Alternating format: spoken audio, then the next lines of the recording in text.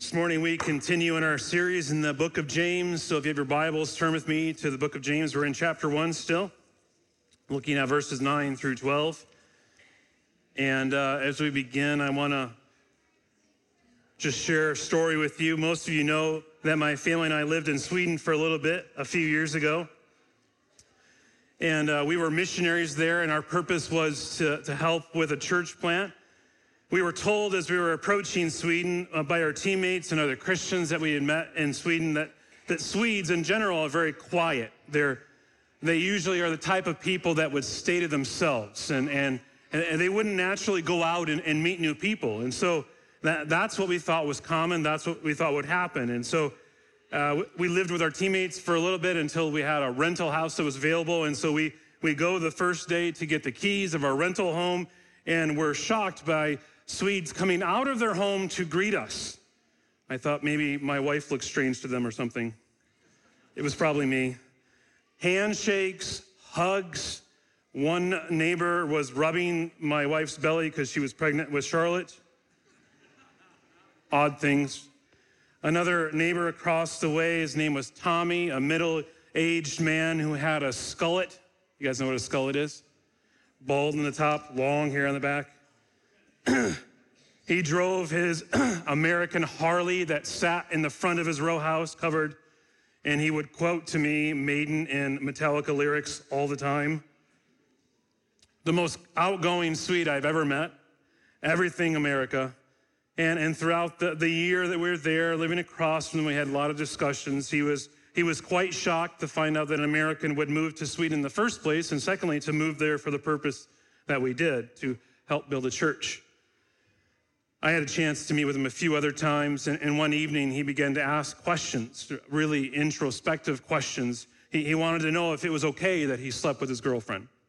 He wanted to know if he would be a good person in God's eyes because he helped people.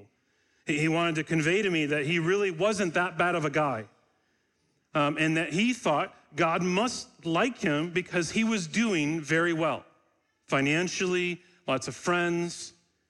He said he liked to make money. He liked to have toys. In fact, he thought that God was helping him in this way by making him have this, and he would be generous with his time and his money. In fact, he came over our house a number of times to help with a plumbing issue. That's a whole other story. You can ask him about me later.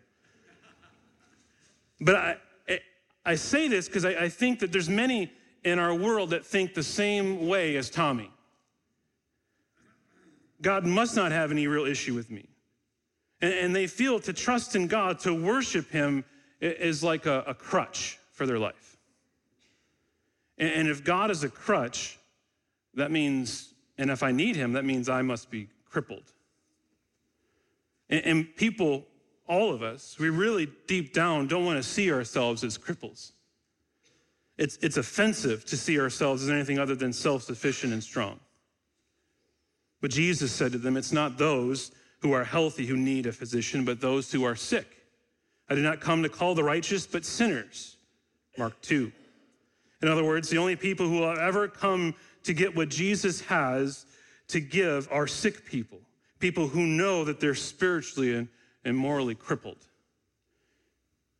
People who you share the gospel with only come to faith because God has shown them their insufficiency in themselves. And one of the ways that Jesus shows people throughout the Gospels their insufficiency was using a paradox. Webster defines a paradox as a statement that is seemingly contrary or opposed to common sense, and yet perhaps it's true. Last is first. Giving is receiving. Dying is living. Losing is finding. Least is greatest. Weakness is strength. Serving is ruling.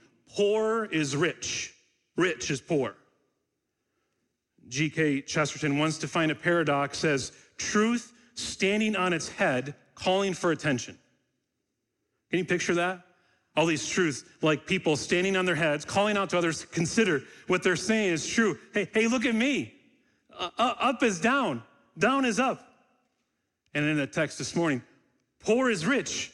Rich is poor. A paradox is a very powerful vehicle to communicate truth, and in this, biblical truth. And this is what James is doing for us this morning as we come to verses 9 through 12. And so I'm going to read the context up to this point, starting at verse 1 in chapter 1, all the way through verse 12. So if you have your Bibles, and you're going to need your Bibles this morning, make sure you have it open. We're going to look at the scriptures this morning, James 1. James, a servant of God and the Lord Jesus Christ, to the 12 tribes in dispersion, greetings. Count it all joy, my brothers, when you meet trials of various kinds, for you know that the testing of your faith produces steadfastness. And let steadfastness have its full effect, that you may be perfect and complete, lacking in nothing. If any of you lacks wisdom, let him ask God, who gives generously to all without reproach, and it will be given him. But let him ask in faith, with no doubting, for the one who doubts is like a wave of the sea that is driven and tossed by the wind. For that person must not suppose that he will receive anything from the Lord. He is a double-minded man, unstable in all his ways. Let the lowly brother boast in his exaltation, and the rich in his humiliation, because like a flower of the grass, he will pass away. For the sun rises with its scorching heat, and it withers the grass. Its flower falls, and its beauty perishes. So also will the rich man fade away in the midst of his pursuits. Blessed is the man who remains steadfast under trial, for when he has stood the test, he will receive the crown of life, which God has promised to those who love him. James continues in the discussion of the suffering, those in trials, and he has examples of those that suffer here, the rich poor and the poor rich. And so both will be seeing this trial. If you got notes, there's an outline there for you as we follow through here. But I want to begin by praying, and so you pray for me, I'll pray for you, and we'll get started. Father, we thank you for this morning. We thank you that we can gather together in freedom here in America to worship you without any fear of retribution. And God, we don't take that lightly. Remind us again of the freedom we have and the freedom now we have to sit under the preaching of your word. And I pray for your people that are seated here, God, that you would help them to understand what it says, that they would receive your word, that your spirit would be the teacher and guide, and that I wouldn't stand in the way of that people would come away changed, and we'll give you all the honor and glory for what you do in this place. For we ask it all in Jesus' name, amen. So the first point, the rich poor, verse 9. When we get saved, when our lives are transformed by the gospel, by God's work in our lives, we have a new view of life. You've then seen the depth of your need, and you know that God has rescued you, that he pulled you out, and you're filled with awe of who God is and how unworthy you are. It's like God opens up the curtains of the whole universe, and you finally get it. And you understand what life is all about now. You finally understand what you're living for. You're humbled by the grace of God. But because we live in a sin-cursed world, we tend not to stay there. Those things become familiar, normal, and then they become mundane. We can fall into a habit of coming to church, singing songs, giving, and leaving with nothing different happening. Nothing changed. Nothing in our life it changes because we've made our worship just another thing to check off the list in life. It doesn't become important as it once was. And so I ask, what is important to you in your life right now? What do you boast in? What do you take pride in? What is it in your life that you stand back with joy beaming and say, this is important. This is what life is for. This is what drives me and sustains me. This. And so I ask, what is this, friends? What is important to you? James asked this question this morning. Remember, James is writing this letter to a group of people who have been beat up. James' scattered Jewish church was being kicked around the Mediterranean like a soccer ball. And James isn't writing to believers who are skating by in life with no worries and no concerns. Everything's going great. No, these are persecuted brothers and sisters. And James, in his wise and pastoral way, reminds them of what is important when you're suffering in trouble. And he begins here in verse 9 with this first paradox. Let the lowly brother boast in his exaltation. Because we begin to think that when we're low, that we have nothing. James says the lowly brother. The Greek word here means a person in adversity or poverty. These are people of little significance in the world's viewpoint. It is also can be translated as one who's opposed by the world. And this fits for the book of James. And these lowly ones have lost so much. They have been dispersed. They've been scattered, James says. And because they're low economically and in the world, they're low in the eyes of the world, I'm sure, but most instances they're low in their own eyes, in their own esteem. And their poverty produced a lowliness of mind. And in most societies, especially here in the West, to be poor is to be something of a failure at life. It's the thought that something went wrong along the way. Either your parents screwed up, or society was against you, or you just plain wrecked things. And people can begin to think that being poor is a reflection on them as a person. They begin to place their full worth as humans on their wealth or their social standing. And so the poor begin to strive for more in life, to dream for a better existence. They want something greater. And James gives them something greater to boast in. And remember, he's not writing to the world, he's writing to the church. So it's a lowly brother. And they need to boast in something, not in how much they lack, but he says a lowly brother boasts in his exaltation and how much they have as Christians. This is probably not what you thought you should take pride in. This is a paradox that James gives us, the rich poor. The world says they are nothing, they have nothing, and they can really do nothing. But God says otherwise, because God gives something that the world cannot give. The lowly brother is actually rich, he says. He's rich in Christ. He says that he should boast in his position. So let's unpack those words. First, we're to boast. Now, boasting may seem like something that we should never do as Christians. Boasting, defined in the dictionary, is to speak with excessive pride and self-satisfaction about one's achievements, possessions, or abilities. So if we're boasting in ourselves and how great we are, that's not healthy. But it's not what James says here, right? We are to boast in his exaltation, boast in the position that we are as Christian. And if you're a Christian here this morning, you've been exalted. You're now in a high position. And it's not because of you and how great you are. You didn't do anything to get there as a Christian. You're exalted because of Jesus Christ. And the Greek word here is even more just boasting. It's a joyous boasting. Paul uses the same language in Romans 5:2, speaking of rejoicing. He says, through him we have also attained access by faith into this grace in which we stand, and we rejoice in the hope of the glory of God. This joyous boasting is not in ourselves. It's not in what we can do, but in Christ alone, what he did for us. And the lowly Christian is exalted now. They enjoy their present spiritual status because of a relationship to Jesus. So we're to boast. And second, what does James say we boast in? Well, I've said this already. We're to boast in Christ. What we have in Jesus. And you need to pause for a moment, Christian, and think. Think about this. Seriously, you've been going and moving all week, right? I know you've been doing stuff all week. And this is an opportunity where you're now gonna sit and listen to someone speak to you, okay? So think through this. And I was reminded about this morning, and I put it in my notes. Every Christian needs to be reminded on a regular basis on who they are. You know why? Because we have spiritual amnesia. I mean, every morning you need to be reminded who you are in Jesus Christ. And a form of amnesia happens every week, every day. And so we need to remember who we are in Jesus. In Christ, the scriptures say we're justified, we're made right. In Christ, we're made righteous. In Christ, we are sanctified. In Christ, we're accepted. In Christ, we're forgiven. In Christ, we're made complete. And he's not done yet. There's more in Scripture. In Christ, we are his bride. We are his inheritance. We are his possession. You are not some throwaway thing in Christ. He's saying you're exalted because of what Christ has done. And these are things only promised to those who are in Jesus Christ.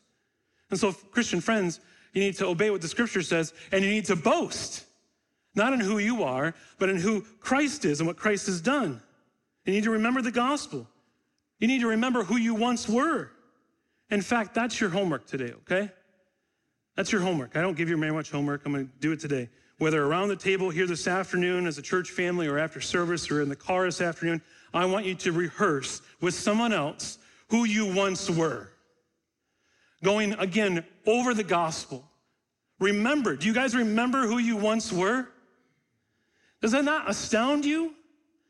Am I the only one excited today? Come on, man.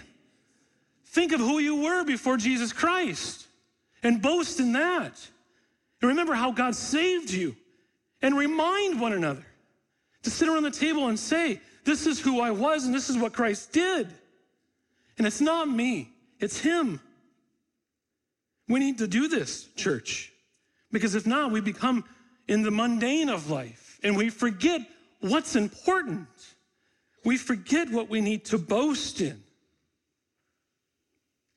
But I realize in an audience this size, there's someone here who is not in Christ.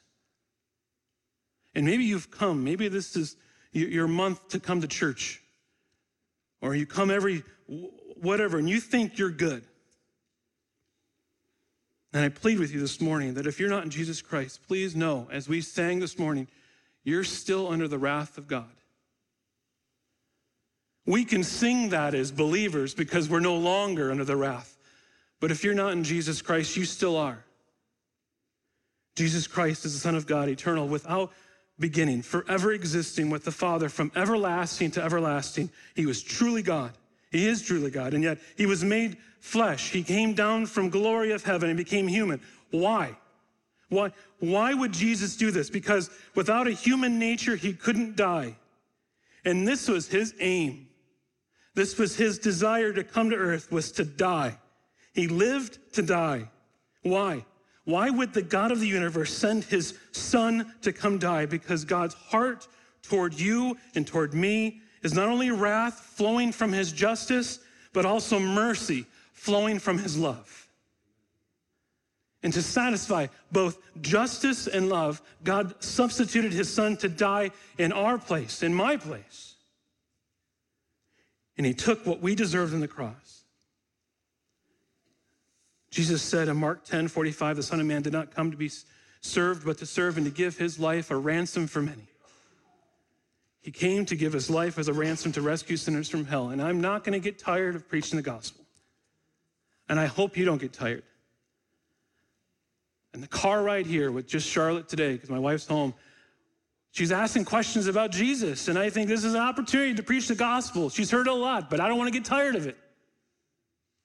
And we're not going to get tired of it here, because this is the center of Christianity. This is the nucleus. God sent his own son to provide a substitute for all who would be saved from sin. A substitute life, a substitute death. Jesus Christ lived the perfect life of faith and obedience to the Father. And Jesus died a totally undeserved, horrific, and obedient death by crucifixion on the cross. And he did this for us, friends. And therefore, for all of us who are saved by him from the wrath of God, we're saved because our sin was laid on Jesus Christ and his righteousness is credited to us. And so when he says to us, we need to boast in him. We need to remember the gospel. Paul says, for our sake, God made him to be sin who knew no sin, so that in him we might become the righteousness of God. This is the center, this is the heart of Christianity. And this is the deepest need of every human being on earth. No money, no medicine, no good earthly life will ever touch them, will ever heal them. It's only through the gospel. And he says here to this believer that of humble circumstances, there's no poor in the economy of God. We're all made rich because of Jesus Christ. The poor are actually rich. So that's my first point. Second, he flips the coin. The poor rich, the rich are actually poor. Look at verse 10. And the rich in his humiliation, because like a flower of the grass, he will pass away.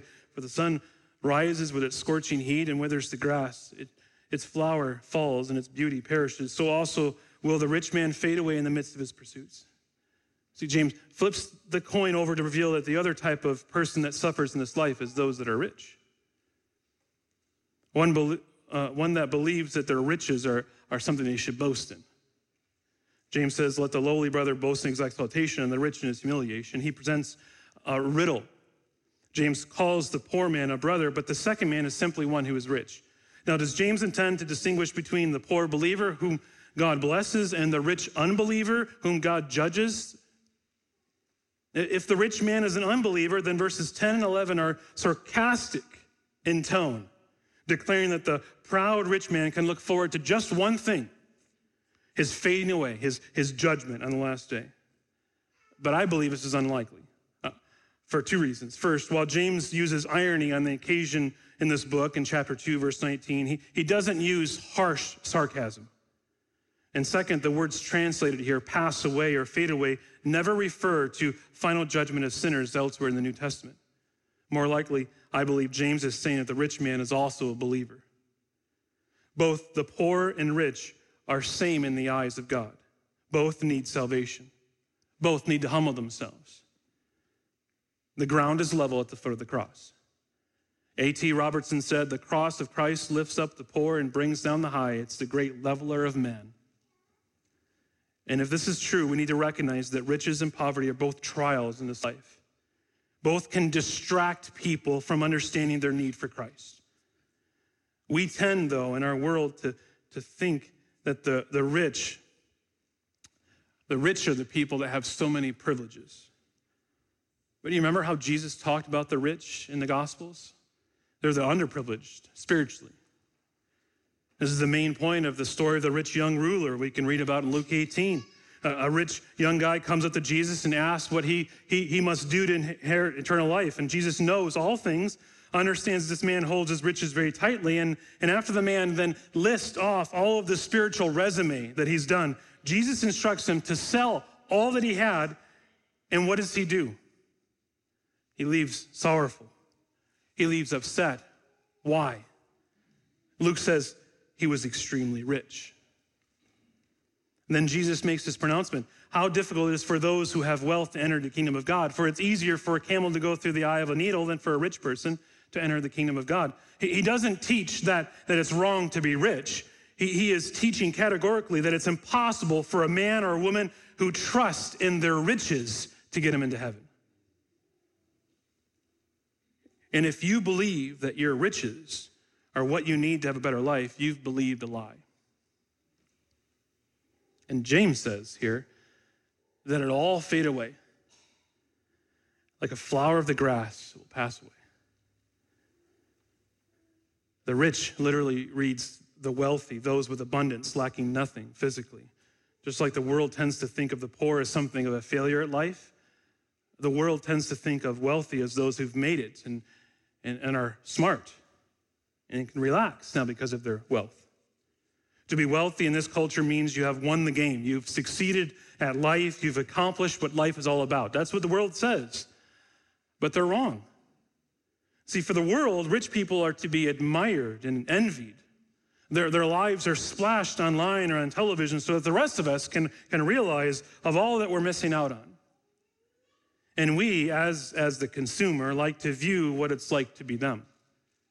And we come away feeling like to be rich means you have no problems. You need to talk to more rich people. It's not true. I mean, people think you're rich. What else could you want? And I've read more than one article in the last 6 months of famous athletes who reached the pinnacle of their sport with fame and riches, and they realize that their life is empty. A famous spy novelist, Jack Higgins, once asked a question of something he wished he had known as a small boy. And he said, I wish I'd known this. When you get to the top, there's nothing there. We tend to forget that as we live in this world. We can easily get caught up pursuing the riches in this world, all the while forgetting that it isn't what saves us. It isn't what keeps us. And the rich young ruler was the same. Instead, James wants to warn us of this impending doom for those that believe that their riches will last, that their riches will sustain them all through this life and into the next. He says, like a flower of the grass, he will pass away, for the sun rises with its scorching heat and withers the grass. And James does this a lot in his book, this beautiful imagery that he uses here. And this can be understood in any culture and in any country in the world. What happened to your lawn this summer if you didn't water it? It was brown. My in-laws come in from Michigan, and we were driving around. He's like, what's wrong with all the lawns here? This is Washington summer. You know, unless you were watering it, the sun and its scorching heat turned it brown in no time. Those with great wealth tend to think of their wealth as something that is eternal. And God says, nope. It makes me cringe a little when I see people place their hope and their dreams in things that pass away. Whether that's a home or a car or a career or a spouse or a public image. James says they'll all fade. And it doesn't mean that you can't have a nice home. It's not sinful to have a nice home or a nice car or a good career. It just means you can't place your worth or your security in those things. There are plenty of people that God has blessed with wealth. And the goal isn't to dedicate our lives to just acquire more money and things or beauty or the perfect spouse. There have been many that have been given their life over to this pursuit. They ruined their marriages. They ruined their health and their children, their friendships. Why? Because they needed to pursue this, thinking that their worth was in the pursuit of more. And in the end, they'll die and leave their wealth behind. Did you know that 10 out of 10 people die? I saw that stat this week. It's astounding. We all leave it. That's why money, no matter how much we have, is a bad investment.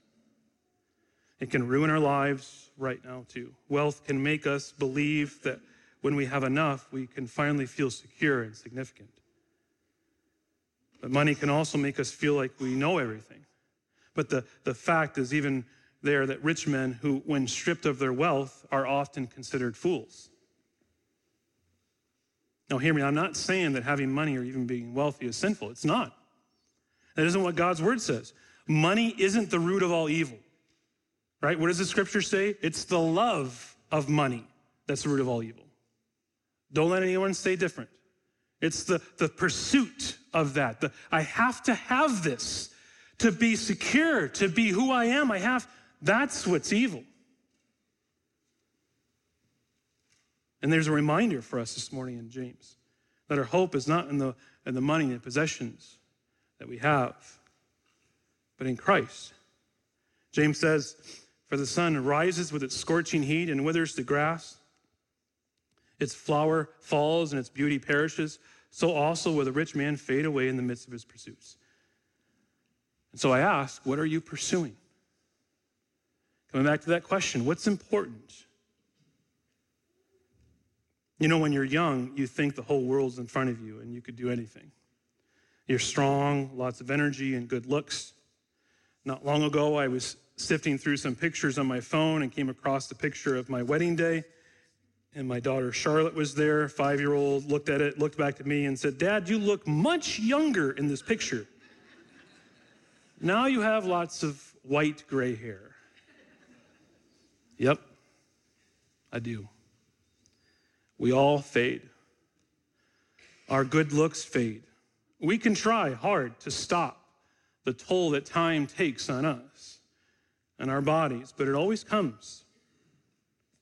I constantly try to tell younger people looking for love, looking for that spouse, for that one, and they tell me attraction, I need to be attracted, that's the most important thing. And I think, yes, attraction is necessary, but it's not the most important thing because it will fade.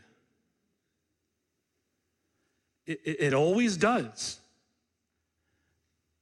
So you're not going to hear that advice from me. Don't hitch your heart to something that fades. Hitch your heart to something that's eternal. You're looking for love for that special someone. Find someone that loves Jesus. That's eternal. Who finds their worth in him. Because that will outlast all the good looks that you see. And friends, you need nothing more than the surrounding creation as evidence, the withering and brown grass and fading of the flower, to understand that the poor investment it is to let those things rise to a level of a heart-controlling importance in your life.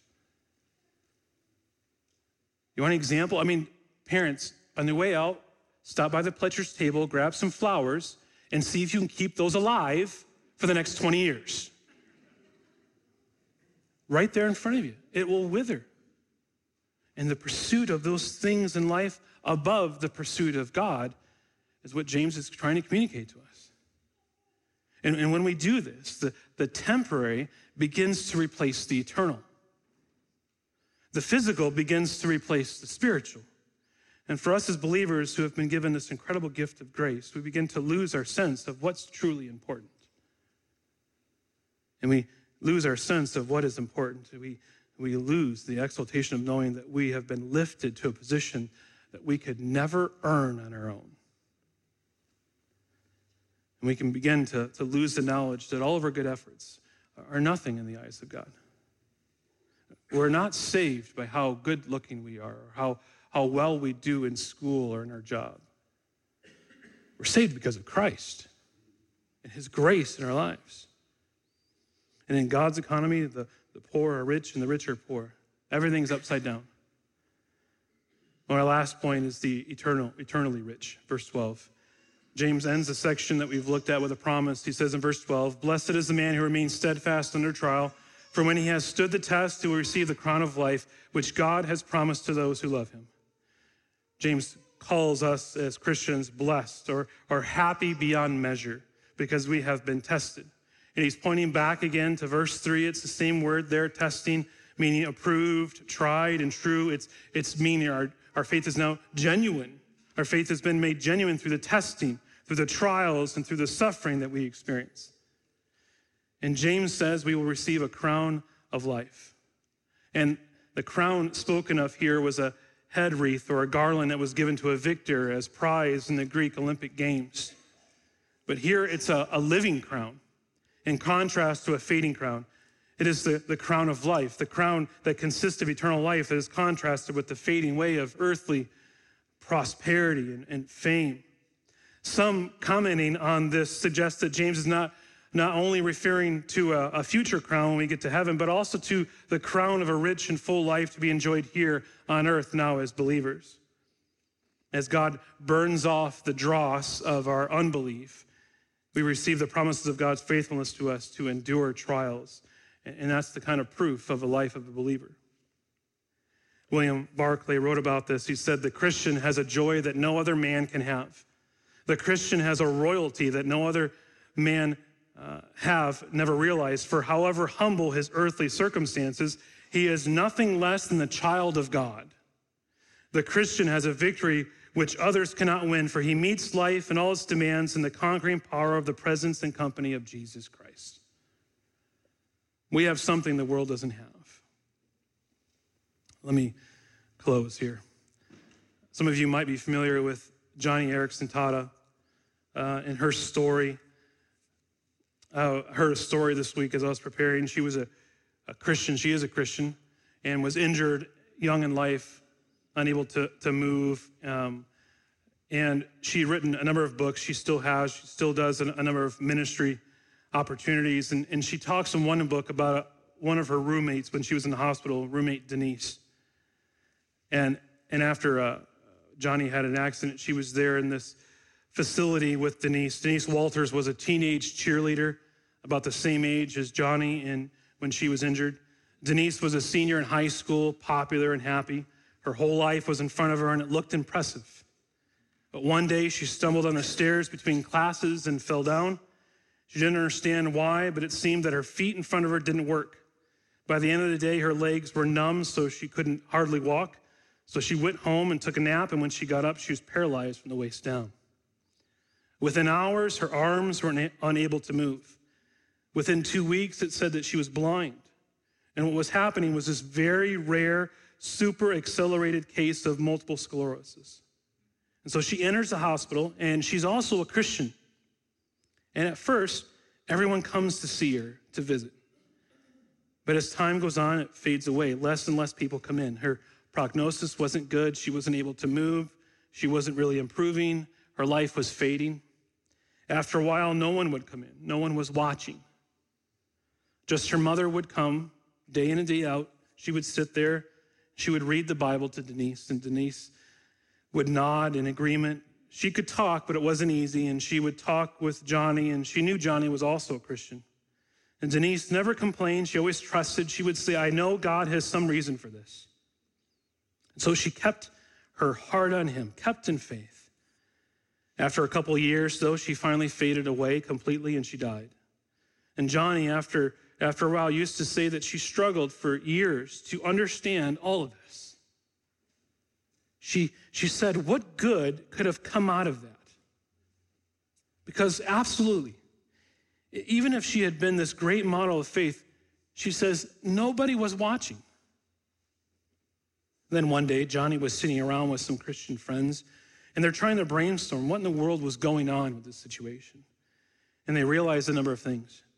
In Luke 15:10, Jesus says, I tell you, the hosts of heaven rejoice in the presence of God over one sinner who repents.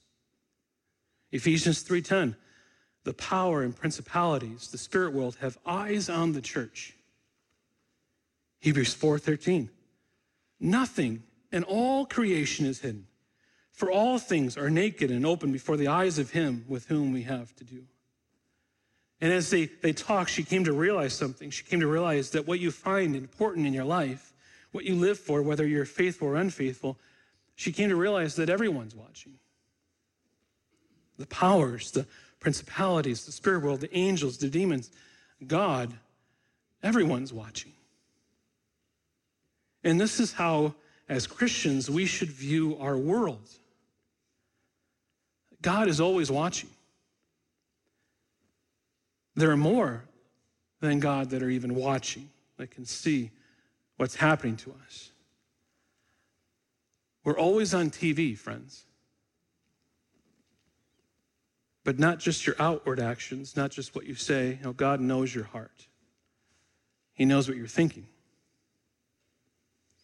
What if tomorrow everything you did and everything you said and even somehow everything you thought was being beamed around the world on satellites?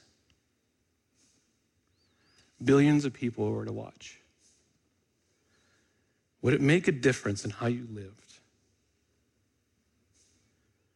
Would it make everything you did in life significant? Would you think about that? See, what we do in this life will last forever. And for Christians here this morning, how we live through these trials and sufferings will produce for us a crown that will never fade, he says. Crown of life. And we need to understand someone's watching. The things you do for God and for his glory are the things that really last. And we need to realize, friends, we need to remind ourselves again this morning, the greatest thing about troubles and trials that come into our lives is that we get more of Jesus. And we become more like him. And we need to count it all joy, friends, when you face trials of various kinds. Because it's through these trials and these troubles that God is building something in your life. Something that will last, something that's eternal, that's weighty. He is building in you a faith that cannot be destroyed by this world. He is building in us confidence that there is truly more to this life than what we can see. See, the Bible says that the grass is here today and gone tomorrow. The hills and the mountains that seem to be here for thousands of years and seem to be here for millions more will be gone. They're going to fade away. But the steadfast love of our God is from everlasting to everlasting. And friends, the mountains that you see are nothing compared to your life. You are more real than the mountains. God didn't send his son to die for mountains. He sent his son to die for you. And so we can't find our fulfillment in things in this world. We can only find our joy and fulfillment in him. We cannot find our purpose or worth in the world's evaluation of how little we have or how much we have. We only find it in Jesus Christ. And whether you're poor or rich, we all come to God the same way as a cripple. We need God. Your poverty doesn't gain you access to God any more than your riches do. The ground is level at the foot of the cross. Both come to God the same way through Jesus Christ. And it's marvelous, astounding that Jesus would save any of us. And I want to sing about that. So let me pray, and we're going to stand and sing together as the church. Let's pray. Father, we thank you for this morning. We thank you for the reminder again in your word that you are the one that gives us what we need. You are the one that saves us. And we recognize again that we all come to you the same way. Wretched, crippled, unable to save ourselves. And we've all sinned. I mean, the only thing we've brought in, God, to our salvation is our sin. You've done everything else. And we rejoice as Christians this morning that you've not only saved us, but you've exalted us in Christ, and that you keep us. And how marvelous is, God, that you would save us. How incredible it is. May we be reminded of that this morning as we sing together as the church. I pray this in Jesus' name, amen.